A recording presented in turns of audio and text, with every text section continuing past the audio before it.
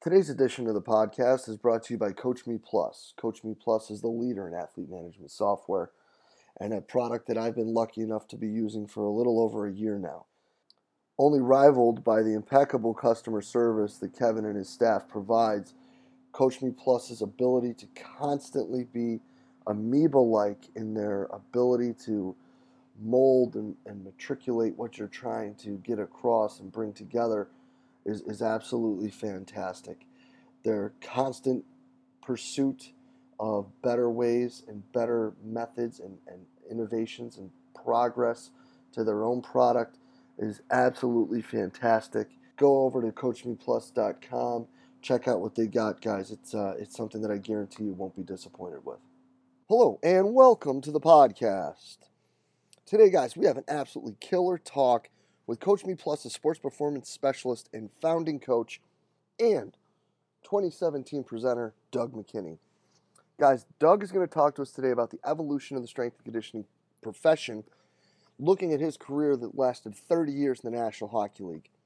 We start out talking about, the cultural changes that have occurred, from his early time in the NHL in the 80s up until about 2015 when he was with the Sabres. We then touch upon how he looked at educating and teaching not just the athletes, but the coaches and the management about the importance of recovery, nutrition, and sleep, and how he's seen that evolve over his 30-year career.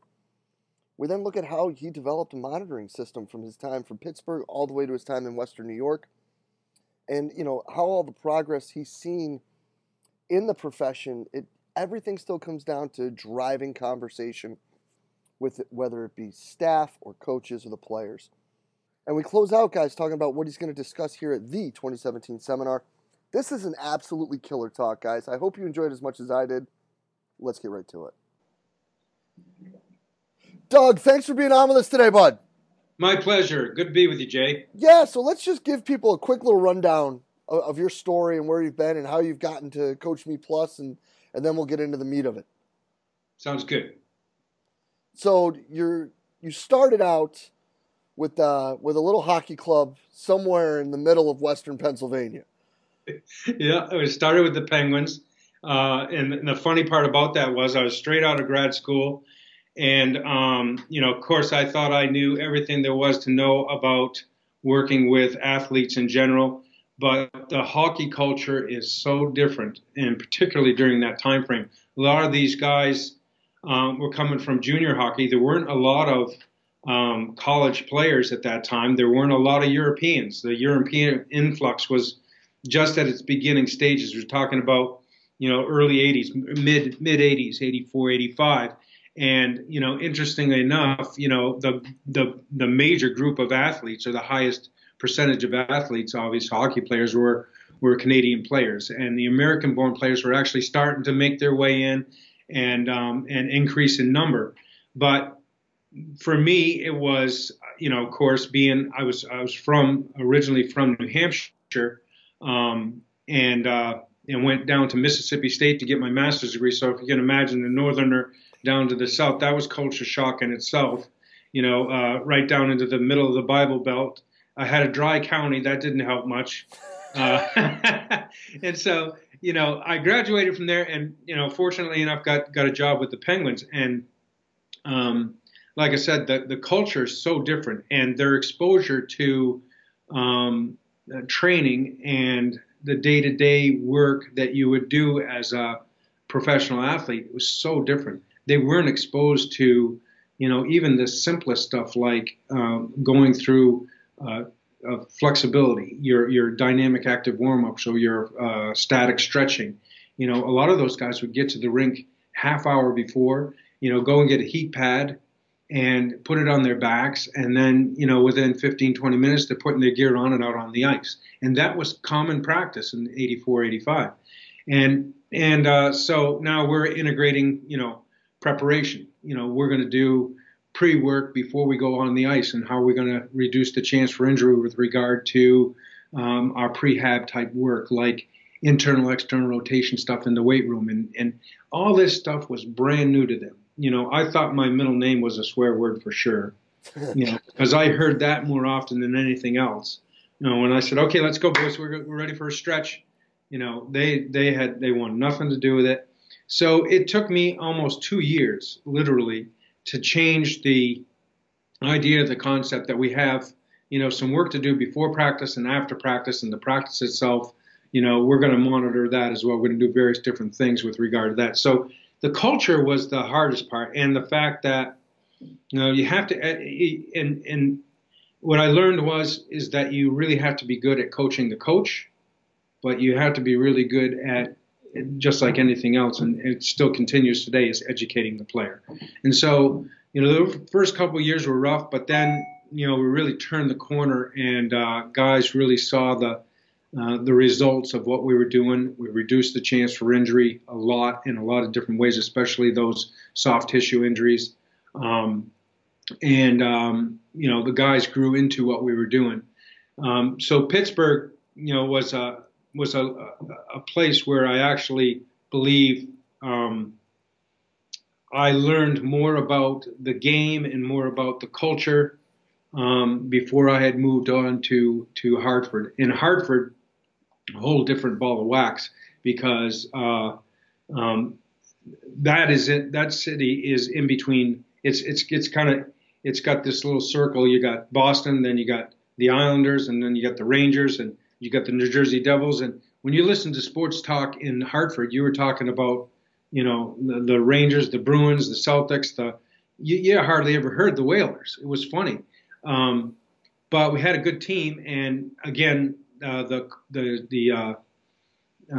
that stage of the game, these guys were being exposed a little bit more to training, and we're starting to get a little bit more of the European culture coming over and the American culture mixing in with it, and made it a little bit easier, because our exposure to this training at the college level was been maximized for many, many, many years. And so those college guys were actually bringing that to the, Canadian groups, and in addition, the Europeans, they were doing tons and tons of stuff that we weren't even touching, at that time. So, finally made my way. That was 6 years in Hartford. Made my way to Buffalo, and at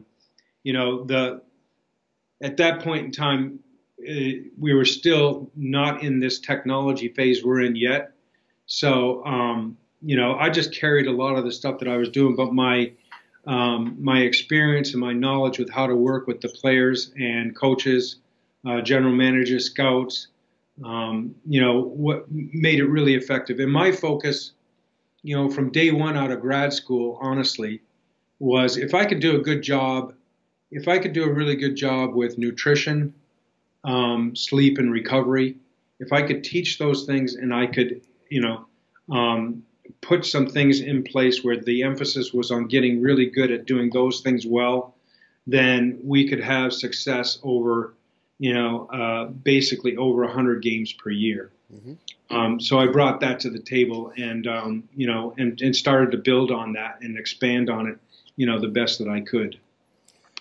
Well, let's follow up with that, because I think that that's something that even in the college level, people still struggle with quite a bit, and that kind of triad of things that occur outside of the weight room or outside of practice. There's always the old cliche, well, we don't control the other 23 hours of the day, and they have to do this stuff, that people bring up all the time.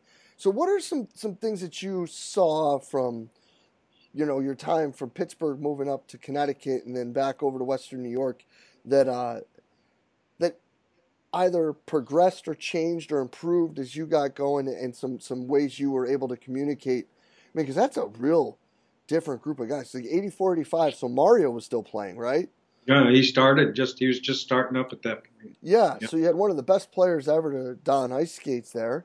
And then Hartford was in the mix for, what was it back then? Were they the Prince of Wales Conference back then? Or Adams Division. Adams Division, yeah, that's right.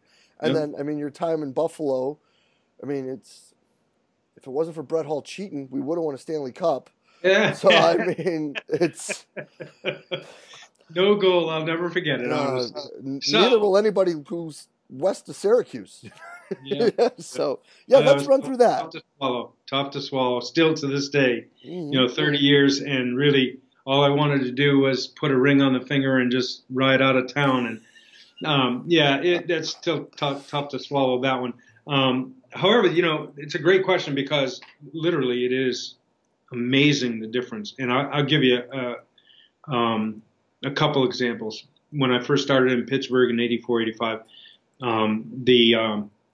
the traditional methodology for the players was, like I said, they get there, go to practice. After practice, the guys went out to lunch, and lunch didn't entail, pasta and chicken and, vegetables. And lunch was 8, 10, 12 beers. And then, they would get home for dinner, but basically crash, and that was it. There wasn't a lot of emphasis, and that was, and I'm just being honest about it. That was the culture, the guys went out for, and guys would have to make excuses if they had something to do, or they didn't want to go, they'd have to make up some excuse because it was the bulk of the team. Most everybody would just go to lunch, and it would end up being, lunch, but they'd have lunch, but then it'd turn into 3 and 4 and 5 and 6 beers. Not so good for hydration, not so good for obviously recovery and everything else that goes along with it. So that obviously was something that we had to address and we had to get corrected. And I'm not so sure that we were so successful initially with it, but over a period of time, by talking about nutrition, analyzing diets, we actually used a product called Dine Healthy. Now today, most of these computerized programs are apps, and the apps are easy to use. And we encourage, especially in my last couple of years with the Sabres, encouraged our guys to load those apps on their phone. And actually, we had the ability with Coach Me Plus to go in and look at those guys' meals and say, hey, look, you're not getting enough carbohydrate. I mean, our major energy substrate is carbohydrate, and you need more of it. You're only taking in about 48% of your total calories from carbohydrate. We need to bump this up more. Well, we were doing the same thing back in Pittsburgh using a computer software program called Dine Healthy. And, it was interesting because they had no clue whatsoever about, macronutrients or anything else, carbohydrates, fats, proteins. What do the carbohydrates do? What are the proteins for? What are the fats for? So you really had to, like I said, you really had to do a great deal of educating. You had to say, in order for you to be able to compete and get those 28 shifts in a game, you're going to be all right for your first 4, 5, 6, but by the third period, you're going to be running dry. And, and you give them examples. It's like getting in your car and driving back up to Sudbury. Well, you're not going to make it, the last period of the game. You're just not going to make it. You're going to run out of gas. So, we used all these analogies, we taught.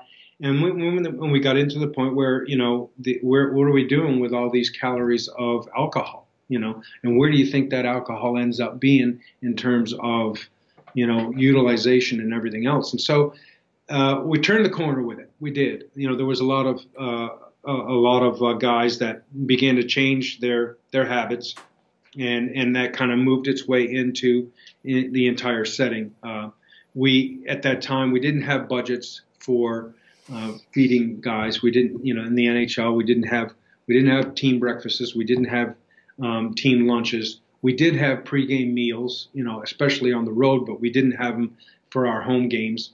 So a lot of this stuff was, that you see that is part and process of all professional sports today. Like in basketball, they're feeding them all the meals. In football, they're feeding most of them all the meals.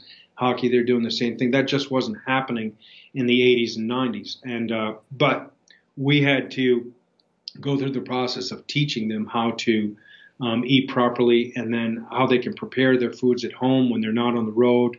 And then we gave them menus and various different things to follow when they were on the road. And so I think we made a lot of leeway with it. Our percent body fat, at training camp my first couple years was up in the 13s, and by the time I left there 4 years later, our average was around 10. So we had lost 3% fat, and we had increased our fat-free mass.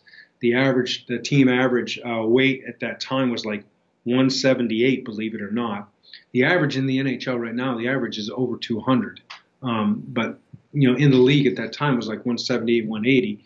And, when I left, we had, we were around 183, 184. So we had kind of did that real good thing where the fat mass was going down and the fat-free mass was going up, and we were successful. So, literally, when you talk about nutrition, how do you measure it? You measure it through body composition. That's how you measure it.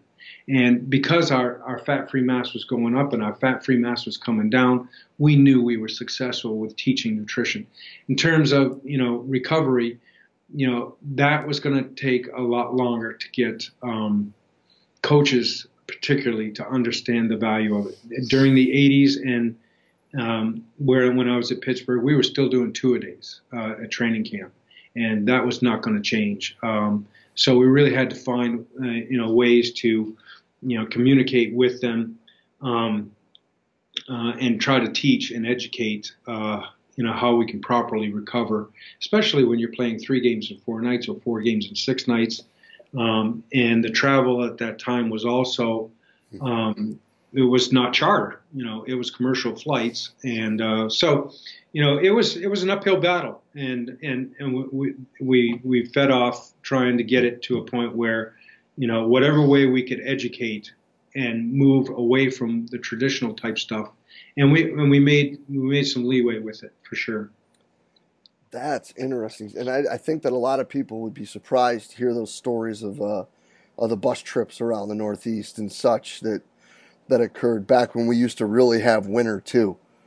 That's right. But no, I think that a lot of that is really interesting, especially too when you're talking the evolution of the care of the athlete by the organization. Now, a lot of this, I think, is players association based. But the provisions of those meals. So as that became wider and widerly accepted, how did you see that impact the boys up there in Buffalo? It's a good question. You got to remember what I was talking about with Pittsburgh. The athlete itself has changed. We talk about sports performance and strength and conditioning coaches and how we've changed and how we've adapted to everything. The culture itself has, over the years, has changed so much. In the 80s, we didn't have cell phones. We didn't have, there's a lot of things that have gone through the process. The exposure to what LeBron James is doing, today with the athletes of today is front and center. They can pick it up and get it on any tweet. They can get it on any Facebook. They can get it off of, social media in general, but they also get it in newspaper articles all over the place. He's wearing a Whoop band. He's doing this. He's doing that. We didn't have a lot of that in the mid 80s and mid 90s up to that 10-year point. There's always been media, but the media direction wasn't so much in the area of, sports performance, so to speak.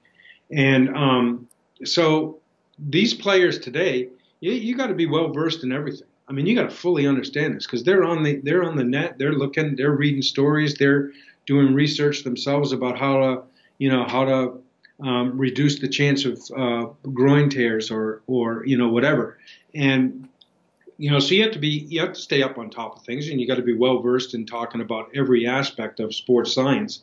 And that's so much dramatically different from the 80s and mid 90s. And so when I got to Buffalo and we moved from the Odd into the what's now called the KeyBank Center, we had no weight room in the Odd. There was basically a spiral staircase up to a weight room that was, literally the size of a sandbox. And there was a old Universal machine in there and a couple Fitron bikes, and probably nobody even knows what a Fitron bike is. And that was it. And so, again, we were at a stage where even though players were training in their hometowns and away from the facilities the exposure was greater, we still had to build something, and we had to build it and create an environment in this new building that would bring the seriousness of how to prepare and be ready, and then improve performance and reduce chance for injury. And we had to bring that to the table at the KeyBank Center. And so just the exposure of the athlete with the information that's out there changed things dramatically. And if you think about it, there was, when you talk about today's technology and you're talking about, HRV, we used to get up and take our heart rate in the morning. Guys just didn't do it. Even if you asked them to, let's get your heart rate in the morning, and let's see what your resting heart rate is. Well, now you have HRV, or you've got quick recovery test, depending on what you're doing. You've got internal load, you got external load, you got VBT, you got all these different things that are so different than what it was in the 80s and 90s, and they're all familiar with it. So they're familiar with it by virtue of where they train in the off season, or by talking to other professional athletes, whether it's in their sport or outside their sport. And so, ideally, everything that we had accomplished early on with the Sabres just kept on rolling and growing and growing and growing into a place where, we, basically designed it so that when they walked in the room, they knew exactly what we were doing. If we were going to do a functional movement screen, if we were doing body composition, if our lift involved, some velocity-based training or using our Tendo units, if it was, a power workout or endurance workout, what were we doing? And some guys had workouts that they had to do every day, even if it was just one or two recovery lifts or prehab work. And so that's why Coach Me Plus became so important to us, is that we wanted to be able to report on everything that they were doing, and we wanted to collect it and have it in one place and be able to show this dashboard and group report to our coaches and to the individual player.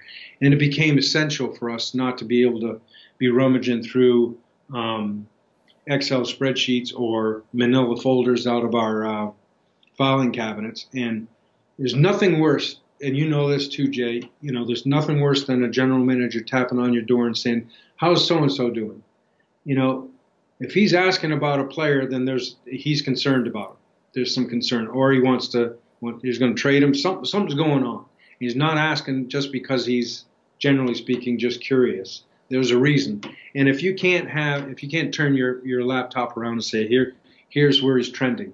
He's trending upwards. He's trending the same. He's gone down. He's not improving. We needed to really make that quick, and we needed to be able to grow, with what we were doing on a day-to-day basis. And we were doing a ton of stuff, So the growth of that was incredible, I guess is what I'm saying. No, that's fascinating.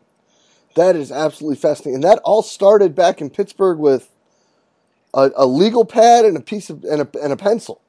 Yeah, and my first day at Pittsburgh, there was a sports drink called Exceed, and it was, I had done all my research out. Gatorade was popular obviously at that time, but it wasn't given to the National Hockey League teams yet. In other words, they weren't providing it free, with the NHL team. So I had bought this Exceed stuff, and I'd got the fluid replacement stuff in water bottles. I got it on the bench for the first practice. I was stretched out the guys. I put them out there, and I've talked to them during the stretch about hydrating during practice. There's water bottles out there, but there's also this electrolyte drink that you can take in during practice, and they're all listening, shaking their head, even though some of them were off in the dark, not listening. And I'm finished. I'm going to get ready to stretch the second group because there's the 80 guys there. We got probably 3 groups going.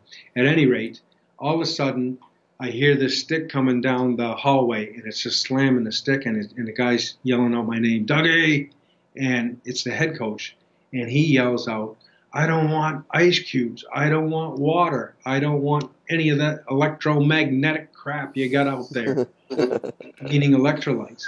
And behind him is the equipment manager with a shopping cart. He's got all the stuff that I had filled up, and he's rolling it behind him with his eyes like this. And I realized, oh my gosh, what am I into here? What have I got myself into? Like I said, the culture was so different. And so, we go from that point to a point where we actually, and quite honestly, a lot of people don't know this, but where we introduced Pedialyte to, the sports scenes, so to speak. We had a player, his name was Curtis Brown.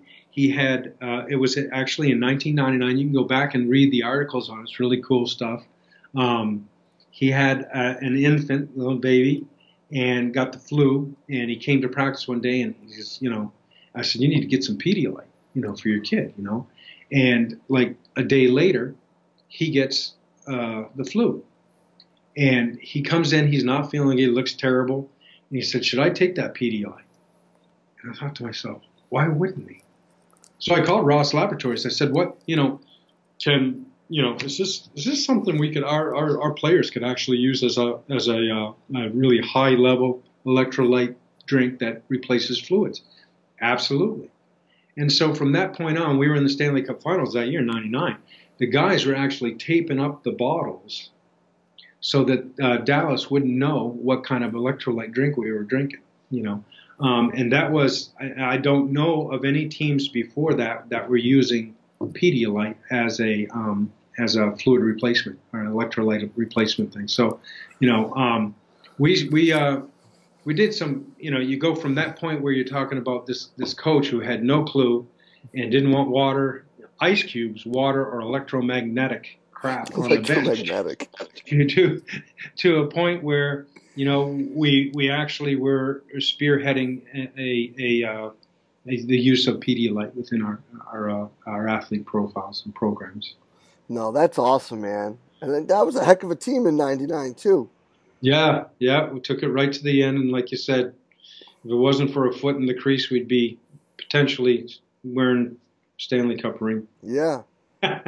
Who knows how the city of Buffalo would have handled that too? I mean, they desperately needed it then, but they, especially after the Bills 4 years, it would have been phenomenal. Would have been phenomenal. Oh yeah, it would have.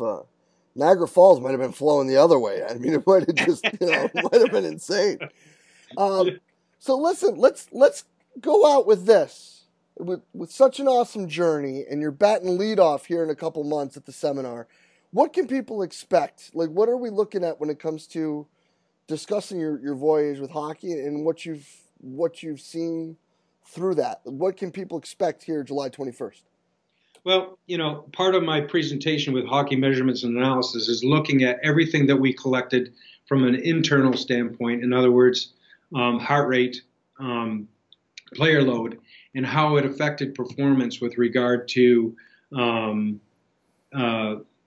how we curved our practice structures, how we actually developed our practices based on our internal loads. So when you're playing, we knew exactly what every player, it was an individual player load number, and we knew what it cost them for a very hard practice, an average practice, or recovery practice, and we knew where we could go. So we actually structured, our practices based on our load, our player load, and that was something just totally different than we'd ever done before. And so that was the basis of how we went about doing that. We looked at the body composition of the player, how we wanted to feed them, how we wanted to take, what it was costing them in each of these practices, and make sure that we were getting that glycogen back in the muscle. So it's just taking all the information that we were using and determining how our practices would be, how well we would be prepared for games and travel, and that's the premise of the presentation. However, there'll be a lot of stories just like the one I told you, because I think essentially what it boils down to is that when you're in it for a long time, you can talk about how things were and where they're going, and how we have to kind of hold on to some of those things from back there, and also grow with things. But essentially, the bottom line is that we have to be good educators, and we have to be good at coaching the coach. So, no, that's the in essence, that's what I'll be talking about. Oh, that's awesome. I can't wait for it, man. And having an understanding of where we've been and where we're going, I think people so often overlook that, like, and I've talked this with my assistant. Like, so many people want to take things that people have done all the work for, and they want to be like, well, I want to put my spin on it. And it's like the example I give him is like people love to change how they progress to the depth jump.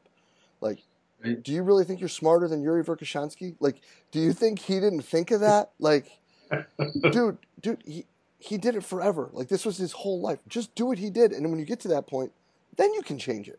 Yeah, Then right. you get creative. Like the book's written. Like, don't change the story. Yeah. Write the next chapter, and Don't, yeah. it's Don't try to pave a road that's already been paved. There's some things that you can use with that, and you can branch off it. You can make some different roads, but the stuff that's already sound and it's good sound science. It's evidence based. It provides you with the information that you need to have to train and elevate performance levels. But when you start to try to do things that or elevate it in such a way that brings it away from it, then you can create more problems than you're helping. no doubt about it. Well, not Coach. Super excited to have you here in a couple months, man. This is going I'm to be excited. absolutely awesome. And Yeah, this is a killer talk. It'll be up Monday, man. People are going to love it. Thank you so much for your time. my pleasure. Good Yes, talking, Jay. you too. Thanks. And a huge thanks again to Coach Me Plus, a sport performance specialist and founding coach and 2017 seminar presenter Doug McKinney for sitting down and talking with us today. Guys, I mean, he's seen it from the ground floor all the way up to where we are now. Some awesome nuggets, some great information. Coach, can't thank you enough for being so candid and open and honest with us today. Again, guys, at the end of the day, it just comes down to building relationships and having good communication skills with everyone that you're involved with. All of these monitoring things seem to come back to that, and I love when you see certain commonalities like that. So, Doug, thank you so much. Super excited to have him on campus too, guys, for the 2017 seminar coming July 21st and 22nd here at the University of Richmond. Make sure you check out the page and get your seats now. But, guys, I hope you enjoyed the talk. And if you did, please share it through the social media outlet of your choice: Facebook, Twitter, Instagram, whatever it may be. Again, guys, just trying to spread the word and get great information out to all the coaches out there. So if you haven't subscribed on iTunes or Podomatic or YouTube yet, please go ahead and do that. If you did enjoy it, hit the like button, hit the share button. We greatly appreciate you guys for doing all that. And we also appreciate everything you guys do for us here at Central Virginia Sport Performance. We will be back next week with another awesome guest. We will see you then.